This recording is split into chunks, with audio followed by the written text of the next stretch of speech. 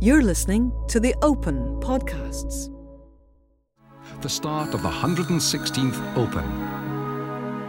Excitement and anticipation run deep, especially for the 153 golfers waiting, hoping, praying and dreaming that this year might, just might, be their year. I'd prepared myself well. I'd been thinking about it for a couple of months prior. But then you're a bit apprehensive because you really don't know what's in store with golf. And sometimes you feel great and you play lousy. So you're always a little apprehensive. But, I had this strange feeling that maybe something was going to happen. The little voice on my shoulder said, "You ain't good enough, mate." Well, that's 2-3 putts in a row. You're always striving as a sportsman to improve. I mean, I think you have to. Very, very great competitor. So how do I sort out this swing? Look, his whole goal was to win the Open, and I didn't realise what effort we were going to put into it. Still trying to find some sort of rhythm. He was a perfectionist on the course. I think we were well suited. I mean, I knew we were going to work hard, but I mean, he really worked hard at it. You have to fail and fail and fail to learn. Also struggling Englishman Nick Faldo. Realising I had to take my game, everything to a new level. To me, what I remember is that our focus was now and forwards. You get players that are dedicated and they're focused, but not to the same extent that he was. I mean, he was just like one-track minded. Okay, this is what I want to do. This is my goal. Nothing's going to get in the way of it. He's really got to get it together now.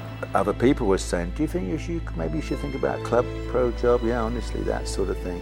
Well, now, this for a 4 for Faldo. You can think and believe you can do something, yeah, but then you have to have trust to really know you can do something.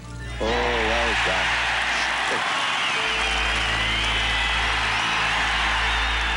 It's quite a journey. It's not a 5-minute job, this game, is it?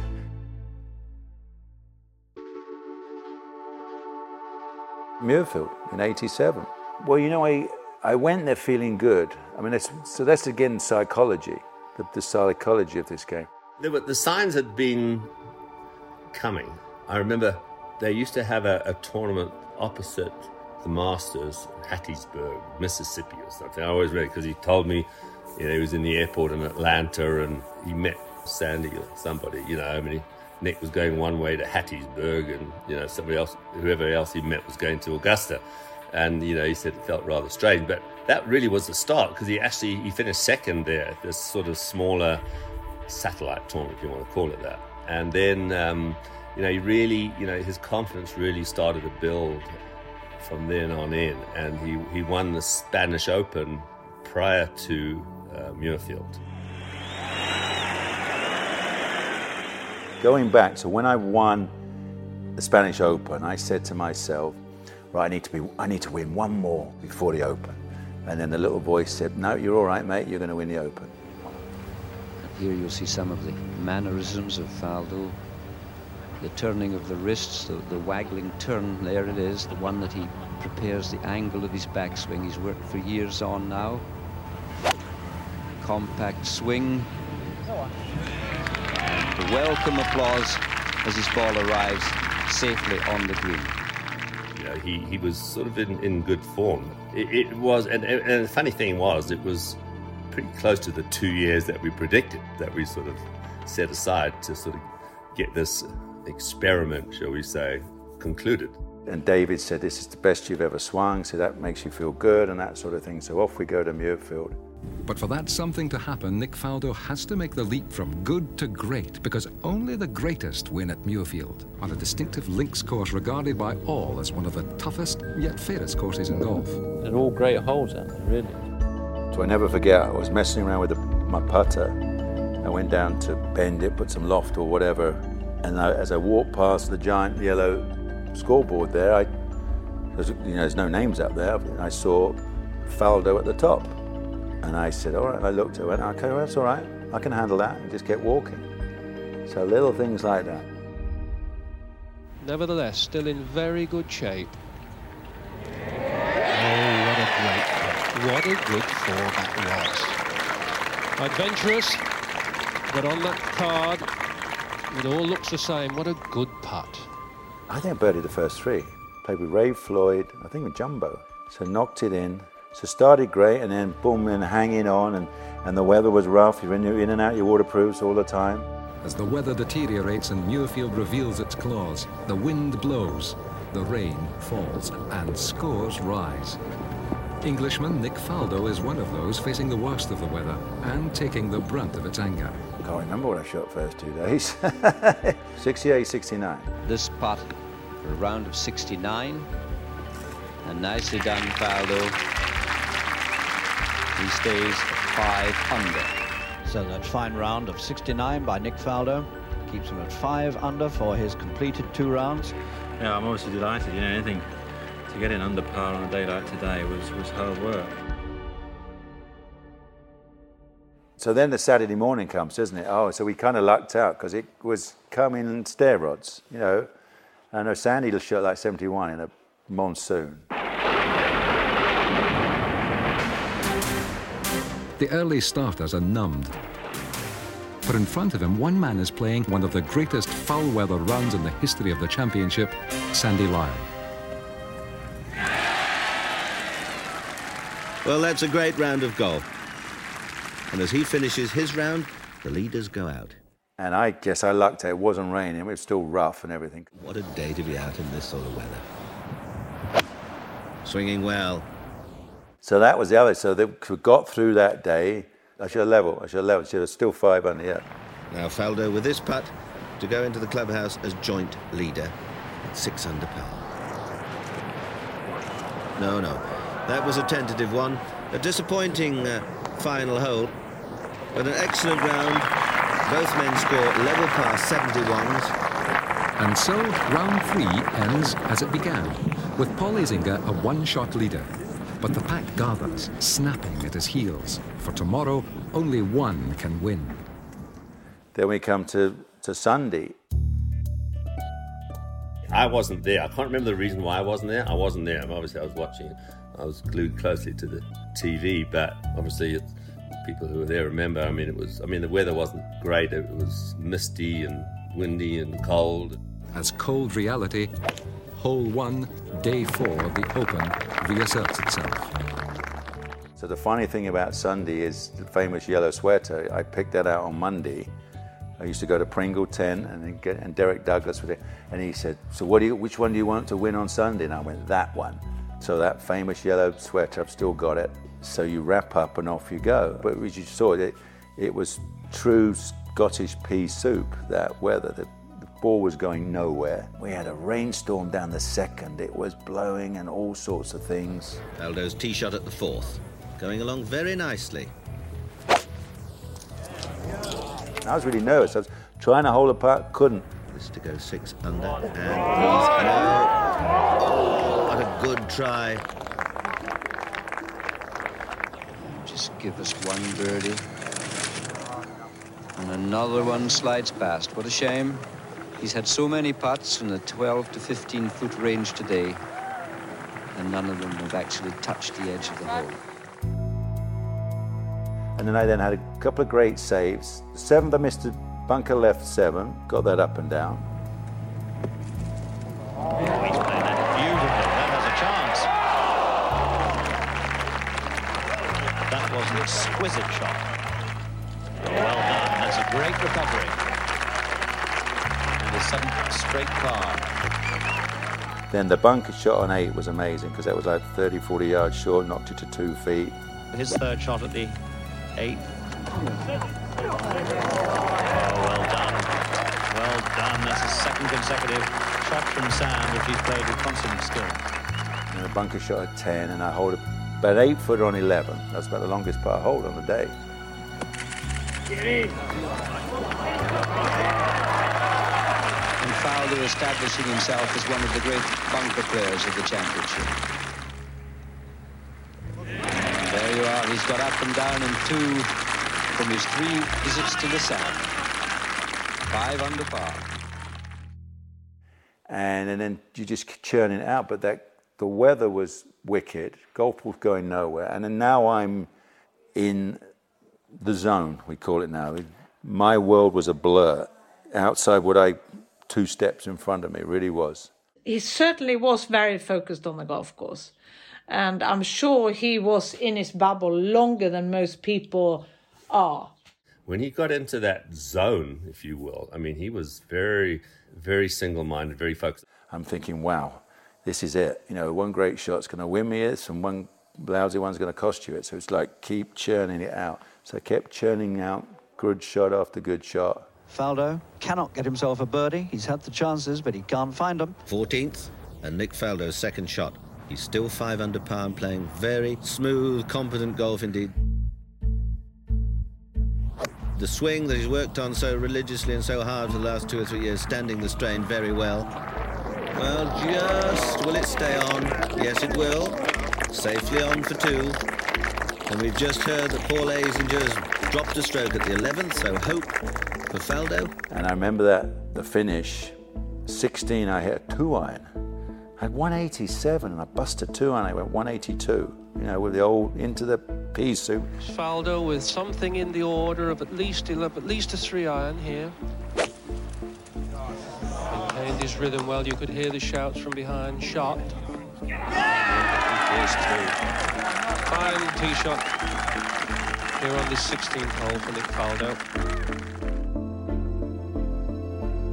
And then 17, I had 200 to cross the bunkers, the second shot across, and I'm thinking, I don't think I can do that. I don't think I can keep in the airborne for 200 yards. And so I hit a 5-iron, and then another 5-iron to the green for my third. And I make, obviously, par. Safely, and then for Faldo, 17 in a row of them. Stays 5 under par, just one behind Paul Azinger.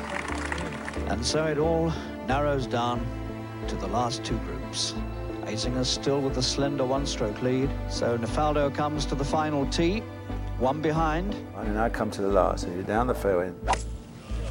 Oh, that picks up the tee rather smartly. There it is it? Yes, beautiful drive from Faldo. So I probably needed a 4-iron, but I thought, well, I've just been smashed. I thought I'll smash a 5. I just hit 2 over 5, so why not? Kind of makes sense, didn't it? So I went with the 5-iron, and it limped its way. You know, there's a big rise at the front of the green, and it hit into that and killed it. So I'm now 40 feet short or something. So Nick Faldo with 195 yards to go, and all depends on this. 17 par so far. What a time to get a birdie. What a time. Oh, unlucky. Needed one more hop, and that could have gone very close, but a fine shot from Faldo.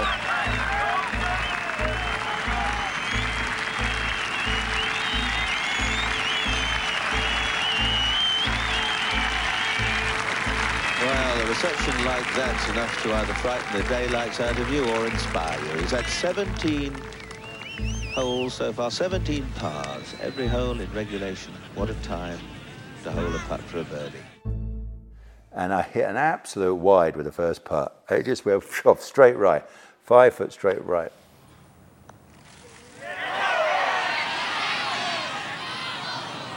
Over borrowed by a long way, and he's left himself one of them.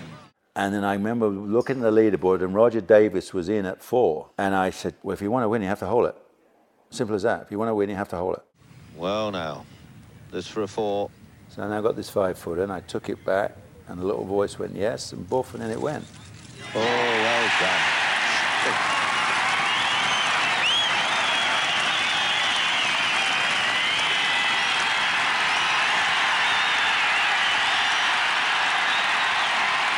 Well, the crowd at the 18th have seen the scoreboard change, and they know that Azinger has taken a 6, has dropped a stroke at the 17th. And that's as brave a short putt I've seen in a many day. Well done, Nick Faldo. So you can literally see my shoulders go boom. I felt the adrenaline just go whoosh out of me. Unbelievable how you ramped up for 4 days. And my shoulders went boom. But I still had to sit and wait, and I went and sat in the scorer's tent. I went and sat inside. No, I didn't. I didn't watch. I went and sat inside one of the offices, and I sat in between the 2 TVs, so I couldn't see anything. And it was like old times. Natalie was there wanting tea and everything, so I knew obviously if there was a cheer, he'd hold it. So I was just waiting for the crowd to tell me. So I saw Zinger hit it into the bunker left, knock it out. He's got 15 foot, and you wait, right, and you hear the murmur, and boof, and then I've won. And all I said was, I've done it. I finally won the Open. It was just relief. There was no leaping up and down, and it was amazing. It was like, you know, from turning pro to there, that's 11 years, and you know, from 78, so it's 9 years from 78 when I thought I can do this. So that's quite a journey. It's not a 5-minute job, this game, is it? So that's when I just said, I've done it. Relief, I've won the Open. It was really exciting, but it was almost like relief, almost to a point where it was like, wow, okay, this has worked. You know, it's like that experiment that we worked on sort of has come to fruition. And so, yeah, I mean, relief, excitement, I mean, all combined into one.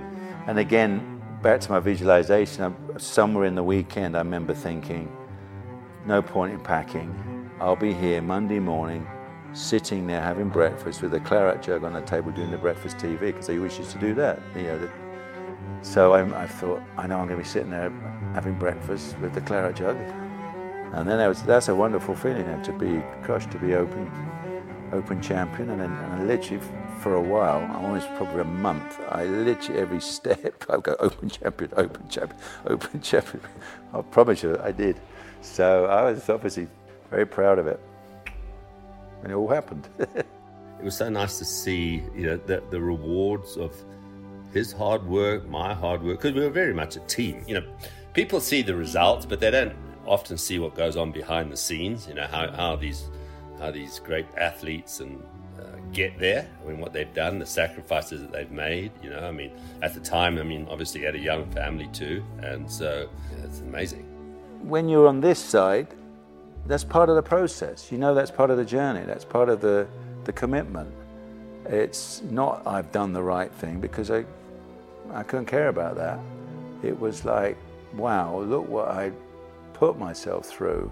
All those tens of thousands, hundreds of thousands of balls, probably millions, just to get that trust to be able to strike it how I could strike it. Other people were saying, do you think maybe you should think about a club pro job? Yeah, honestly, that sort of thing. And that's tough when you're doing something and you actually can't see the light at the end of the tunnel. You seriously couldn't. There was nothing. It was just like, beat your head in, practicing, trying everything, doing this, and then finally when it clicked, then you saw the tunnel. But then you had to have proof of it. You know, the proof was finally winning again. The focus that he has, that was able to actually do that. I mean, literally with buckets of perspiration pouring off him, you know, water bottles all over the place, and, you know, practicing without a shirt on and so on. But I mean, it was like, you know, it was hard grind. Yeah, it wasn't easy. It wasn't easy, but he was bound and determined. And so we would constantly say, hey, look, all this is going to be worth it in the end. You know, when you win the Open, when you win that's why they say the first, you know, winning at Muirfield in '87 was like, wow, okay, dreams do come true. Has he hit it? Just what the doctor ordered. Just what the old Mackenzie ordered there. Gosh, you know, that feeling of what's needed to win a major, to win an Open. It's 10 times more intense than trying to win a tournament. And people go, oh. But then there's a few have come to agree with me. It's off the charts. It's so much more. You know, it's like taking all your volume switches in your body, emotions and everything, senses, and just going literally to max. And what can you handle? Where are you going to snap? You know. So fortunately, it didn't. You know, his career took off at that point. I mean, it was there. Then the belief was there. You know, I mean, that's what he was lacking probably for the year prior to that was, I mean, the swing had sort of started to settle in and the changes had started to work in, and there were signs of really good things, but he couldn't put it all together. You know, I had a very simple formula. I said, you know, you practice, you go off and compete, and you learn from it, and you practice again, and you go off and learn and compete. Really simple circle. And then somewhere in that circle, you get some confidence, don't you? A bit of trust, and you suddenly, again, it goes up another notch when you go, oh, I can do this. So you did suddenly in that circle, because there's a bit of self-belief. Like before you then go and play the tournament, you're then to, I know what I can do now. I know how to do this. And sure, you either success or you fail again, and you learn a bit more. So you go in the next one with a little bit more knowing. I know what to do and how to do it. And that's self-belief, isn't it? The hero of the day is Faldo. then when he put it all together, sort of starting at that smaller tournament opposite the Masters, and then won the Spanish, and then obviously winning the Open at Muirfield. I mean, it was, because, Muirfield's an unbelievable test of golf, let's face it. Probably one of the toughest on the rota. It was like, okay, well, we've done it. And so now that was the start. And so, he was, obviously he achieved his one goal, had to set some other goals, and that was to become the number one player in the world, which he did. So it meant, we had to get our skates on and try and get going. And, I obviously played well, and I just keep trying to push myself to, try and add another one. We've missed out on one great story because we forgot. No, the great story is the 18 pars, isn't it? It's so funny. So I shoot 18 pars. And because you get labelled, that's the style Faldo plays, boring stuff kind of thing. I'm trying, we get asked all sorts of questions. We were trying to do that. And I was so nervous I couldn't hold a putt, bottom line. I could start with par, par, par, par, par, par, par, par, par, par, par, par, par, par, par, par, par, par. He's great fun. I mean, he's the best joke teller I know. So he's got a great sense of humour, and on the course he wasn't doing jokes and that, but off the course, great fun. I mean, I really enjoyed working with him. Piggybacked by Nick Faldo, Britain's Philip Parkin. Very, very, very different off the course. When he was on the course or around the course or working on his game, I mean, it was all business. Off the course, we became, pretty good friends, really. I mean, he was funny when he was relaxed, a great dinner companion. Going to Glen Eagles with Fanny. And because we'd sneak out, we went out onto the Queen's course to practice, and they got a little halfway house out there, and we stopped. And we'd have a quick burger for lunch. We were out practicing like we did, which was great on our own. And she didn't know what Coleman's mustard was and thought it was like American mustard. Yeah. We got to the hut where you could buy sausage bun, and it was mustard, Coleman's mustard they had, and I came from Sweden. I hadn't tried any Coleman's mustard. So I said, should I have some mustard? I said, yeah. Should I put on a lot? And he's like, yeah. She goes, oh, is this mustard like American? Yeah, that's American mustard, Fanny. She just squirts Coleman's, in a spiral on this burger. I just poured it on, and this mustard is different from the mustard I was used to. Oh, it blew my head off. And then takes a bite. Oh! Yeah, he was funny. He did a few pranks. He got me. He definitely got me a few times. Well, now, a friendly gesture, but I think that brew may be a little too strong at this particular moment. So that was the kind of tricks we played on it. But anyway, I digress. Where were we? I tied the US Open in '88, playing great. I mean, couldn't putt, so had a chance on the 18th to win the darn thing, sat it on the edge. So anyway, so to get to the Masters, this is 89 Masters, and I'm feeling good again, but I keep screwing up every week. I'm playing well, and I take an 8 at the wrong time, so I'm finishing 40th and 50th, and it feels horrible. But then I'm leading 27 holes later, I'm walking down the 10th, I'm leading by a couple. I think I was 6 under after the first 27, and then the next 27, I'm 9 over.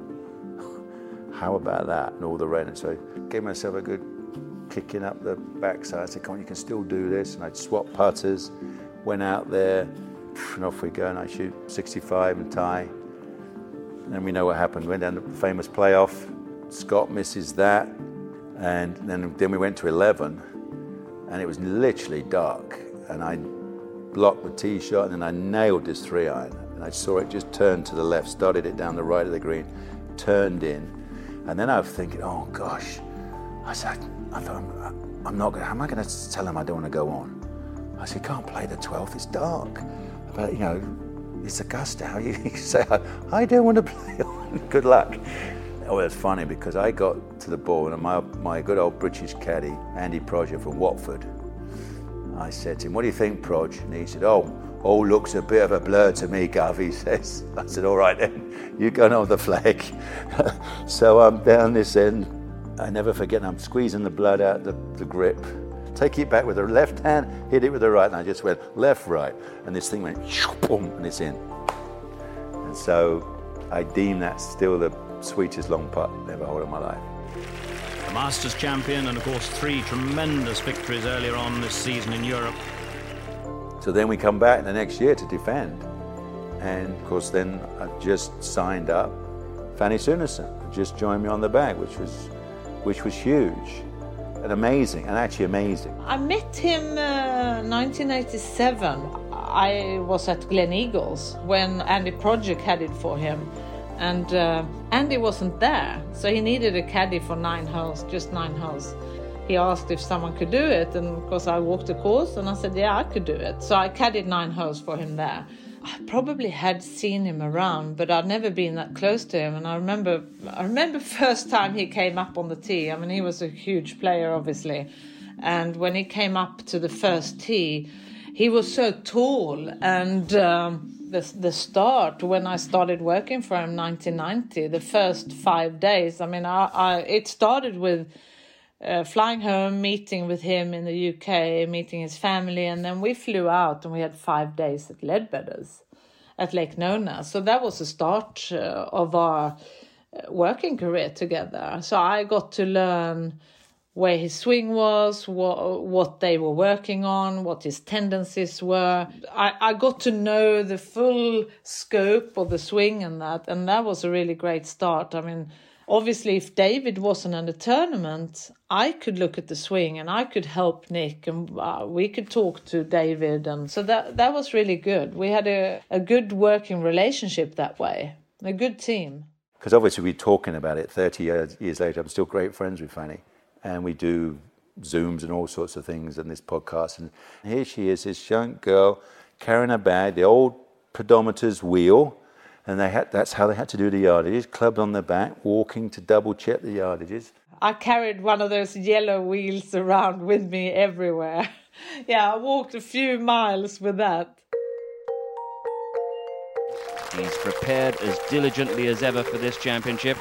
The thing with Nick is that the preparation that he put into rounds and into shots. I mean, we'd work on, for instance, like when we were at Augusta, we work on certain shots that you'd have there you wouldn't necessarily have at other courses with the type of grass and the sand and so on and so forth. So it was meticulously planned, like a military exercise.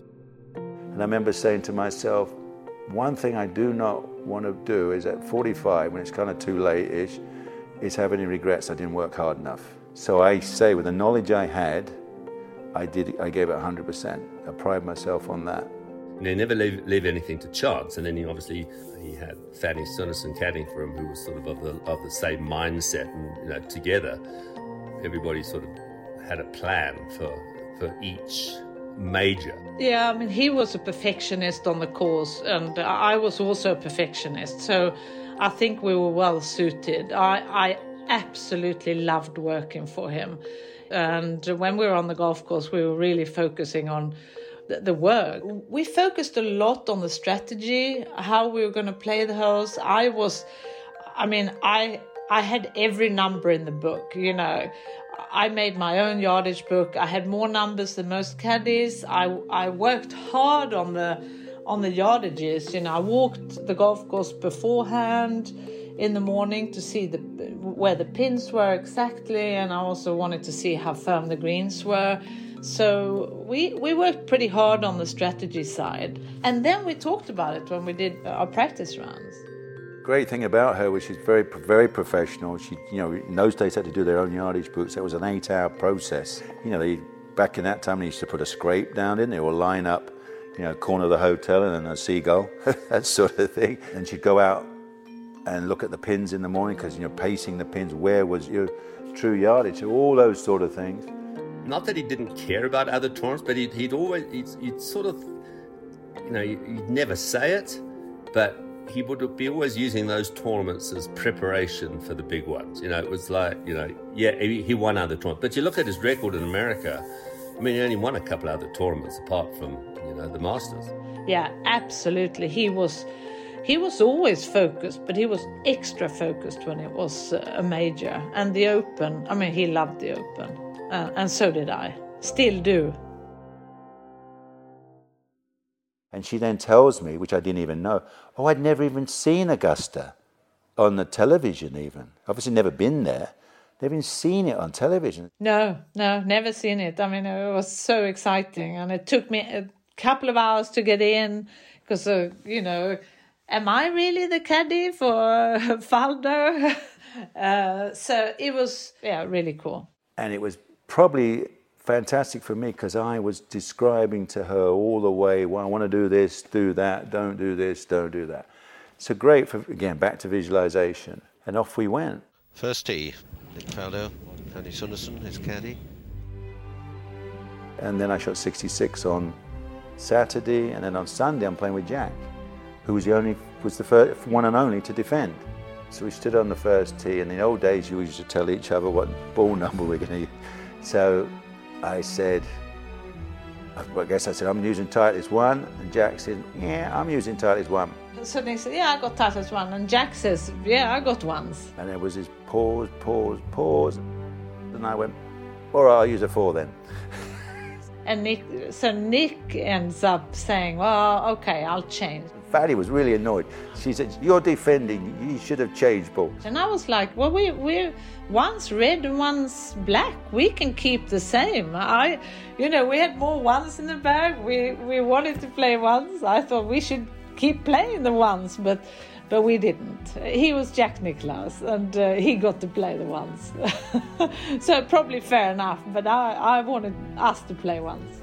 Anyway, so I promptly take 6 up the first. Beautiful. Just imagine if I was doing the commentary, for watching, well, he's done, so he would have been done, isn't it? So, and of course, end up making the playoff again, same again, and bang, and I win that one. Faldo was now a man to be reckoned with. He won 2 US Masters and was completely at ease with himself when the greatest championship of all returned to St Andrews, the home of the game. So that was the start of probably my best year. My iron shots were great there. I went to the US Open. Could have, should have, might have, hit the hole to tie. I'll tell you that I went in the loos there, I cried. And I vowed there as I sat on the loo, so I'm going to win at St Andrews. Next week on the Open Podcasts. Here is Nick Faldo, who according to some of the comic papers this morning isn't the most popular boy in town. You might say, it might give you a grunt on the first tee, but that would be it. He's not going to be looking at you and saying, hey, great shot there, and hey, nice putt, and blah, blah, blah. I said, that's not going to happen. Play well. Yeah, play well, guys. Play well, that was said with a tremendous amount of sincerity. Nick Faldo. All that pressure going on. She said, are you thinking of getting a dog? She says. And the champion golfer for the year. As the countdown to the 150th Open at St Andrews continues, the Open's official website has more content than ever before to whet your appetite for a landmark championship. Visit theopen.com today and explore our vast library of videos, as well as a host of new features, championship updates, ticket and hospitality information, venue guides, every episode of the Open podcasts, and much more. This has been an original audio production from The Open.